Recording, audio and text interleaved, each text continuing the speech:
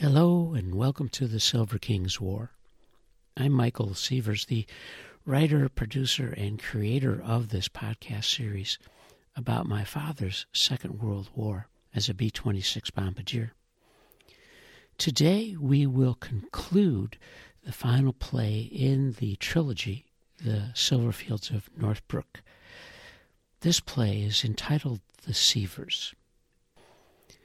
The play concludes with Scene 5, which is entitled Rockford. It's the summer of 1960. Stanley Silverfield began selling wholesale beauty supply products for his Uncle Abe's company, Bailey's Beauty Supplies, not long after the family moved to Northbrook. It was a timely change for the family's fortunes. Stanley was an exceptional salesman on his suburban route of hair salons and barbershops. This scene is the Silverfields' kitchen on a 1960 summer afternoon. Stanley and Shirley are talking with Michael and Cindy about an important decision. What's about to happen will boost the family's financial fortune and shred its connective fabric. The family will move north to Rockford, Illinois in October of 1960 as Stanley takes a big promotion with a new territory and the promise of managing a modern Bailey's wholesale beauty supply store. Within months of this scene, the Silverfields of Northbrook will become the Sievers of Rockford.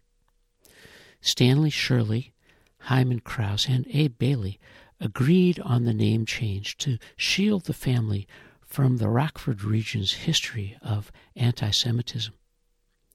They selected Roy Sievers, a slugging first baseman for the Chicago White Sox, as their imaginary namesake.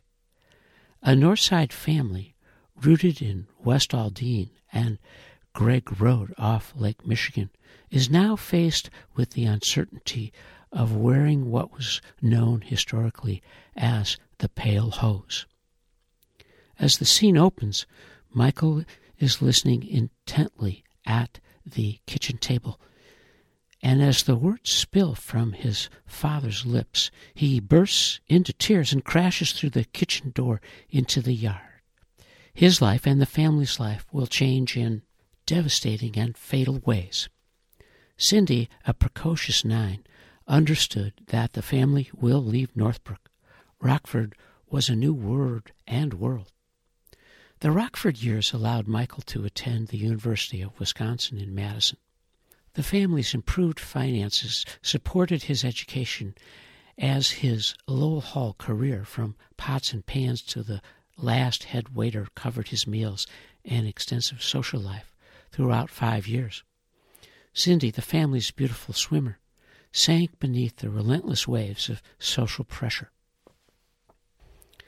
As the scene opens, Michael steps beneath a single shadow-cast light to read his letter to the Stearns.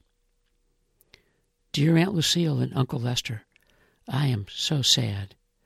Dad and Mom told us we're leaving Northbrook in October. Dad got a promotion and a big new sales territory in Rockford. But where's Rockford? I have no idea. I don't know what else to write, so I will close. I love you, Michael. As this scene converts and the full stage lights come up, the Silverfields enter the kitchen to sit around the table on a weekend afternoon. And Stanley begins. Michael, Cindy, where are you? Mom and I want to talk with you. And Michael from downstairs, I'm downstairs, Dad. I'll be up in a minute. Cindy, just around the corner in the dining room, weighs in with, Okay, Daddy, what's new? And Shirley, kids, are you hungry? How about a snack? Michael, sure, Mom, pretzels. And Cindy, really? Again, Michael? You need new snacks. Got any Fig Newtons, Mom? We sure do. How about some milk? That's fine with me, Mom. I'm not sure about Michael. What's on your mind, Dad? Michael queries. I will cut the grass this afternoon. I was oiling my glove. And Stanley, your mom and I have important news. We are moving this fall. I got a big job promotion with Bailey's, and it means we'll move to Rockford. And Michael, shocked, shouting almost, "But Dad, where's Rockford?" As the scene goes dark, Michael steps beneath a single light to read his final letter to the Stearns. And he struggles through tears to convey a 12-year-old's restless uncertainty, his fear of the future, and his loss of the true love that Northbrook became. And he begins, "Dear Aunt Lucille and Uncle Lester, I am in shock. It's official. We're selling the Gregg Road house. No more backyard football games. The move means we'll have a new name. We, the Silverfields, will become the Seavers as we arrive in Rockford. I know there are people who don't like Jews, but I don't want to change my name. I'm proud to be a Silverfield." I cried when Dad and Mom told us. Cindy, understandably, is confused about our future. Me too. I don't want to leave Gregg Road. I love you, Michael.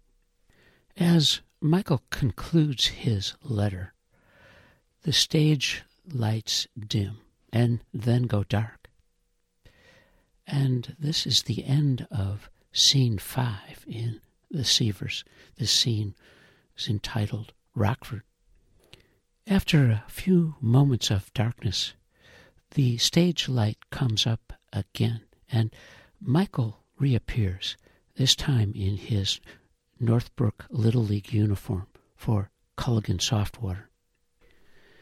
His tears drying, he's sharing a bit of Rockford's history with the audience. Michael begins. Rockford was settled around 1835 from citizens who came from Galena and settled in on the west bank of the Rock River. Halfway between Chicago and Galena, the community was known briefly as Midway, but quickly became Rockford because of the excellent ford that allowed people to cross the Rock River. The settlement was incorporated as a village in 1839 and then chartered as a city in 1852. Between 1890 and 1930, the city had 3 daily papers. The earliest settlers were from New York State and New England, but the city early on acquired a modest cosmopolitan character. Large numbers of Irish-born immigrants arrived in the 1850s, and then Swedish immigrants in the mid-50s. And after the Civil War, Swedes began to arrive in large numbers and became the largest ethnic group in Rockford. They settled on the east side and in areas along 7th Street and Kishwaukee Avenue, and the Swedish language was as common as English as late as the 1920s. In 1851, the Rockford Water Power Company was organized, and in 1952, the Galena and Chicago Union Railroad reached the city, and by 1860, Rockford had become a significant industrial center noted for production of the John Manny Reaper and other agricultural machinery. Before the Civil War, Rockford was the center of strong anti-slavery activity. And after the Civil War, an important civil rights case from Rockford was decided by the Illinois Supreme Court. It was Chicago and Northwestern Railroad versus Anna Williams in 1871. The decision supported African Americans' rights to unhindered use of public transportation, but was decided on narrow legal grounds and cited in support of what became the separate but equal doctrine established by the United States Supreme Court in Plessy v. Ferguson in 1896. In the 1880s, the furniture industry began to grow, and that industry was using the talents of Swedish craftsmen and capitalists. And in the first half of the 20th century, Rockford was the second largest furniture manufacturing center in the United States. Many of these companies were cooperatives reflecting a different business model from that of the old Yankee entrepreneurs, with laborers and craftsmen holding significant power. Rockford was hit hard during the First World War, and the agricultural implement industry began to decline, and the furniture industry was also damaged by the Great Depression and struggled in the Second World War. Rockford's 20th century industry revolved around machine tools, heavy machinery, automotive, aerospace, and fastener and cabinet hardware products, and packaging devices and ideas. Michael concludes his brief history research on Rockford, Illinois, with some information about baseball. In the 6 years following the Civil War, Rockford became nationally known in baseball circles with the remarkable success of the Forest City Baseball Club. Led by Albert Spaulding as a pitcher and Ross Barnes in the infield, the team became a prominent Western club and joined the first professional baseball league, the National Association, in 1871. Both those stars were hired by Boston after the 1870 season. Rockford was a member of the Northwest League, which was the first minor league in 1879, and in the ensuing decades often had a minor league club. And most significantly, during the existence of the All-American Girls Professional Baseball League from 1944 to 1954, Rockford supported its Peaches, the team that was featured in the 1992 movie A League of Their Own.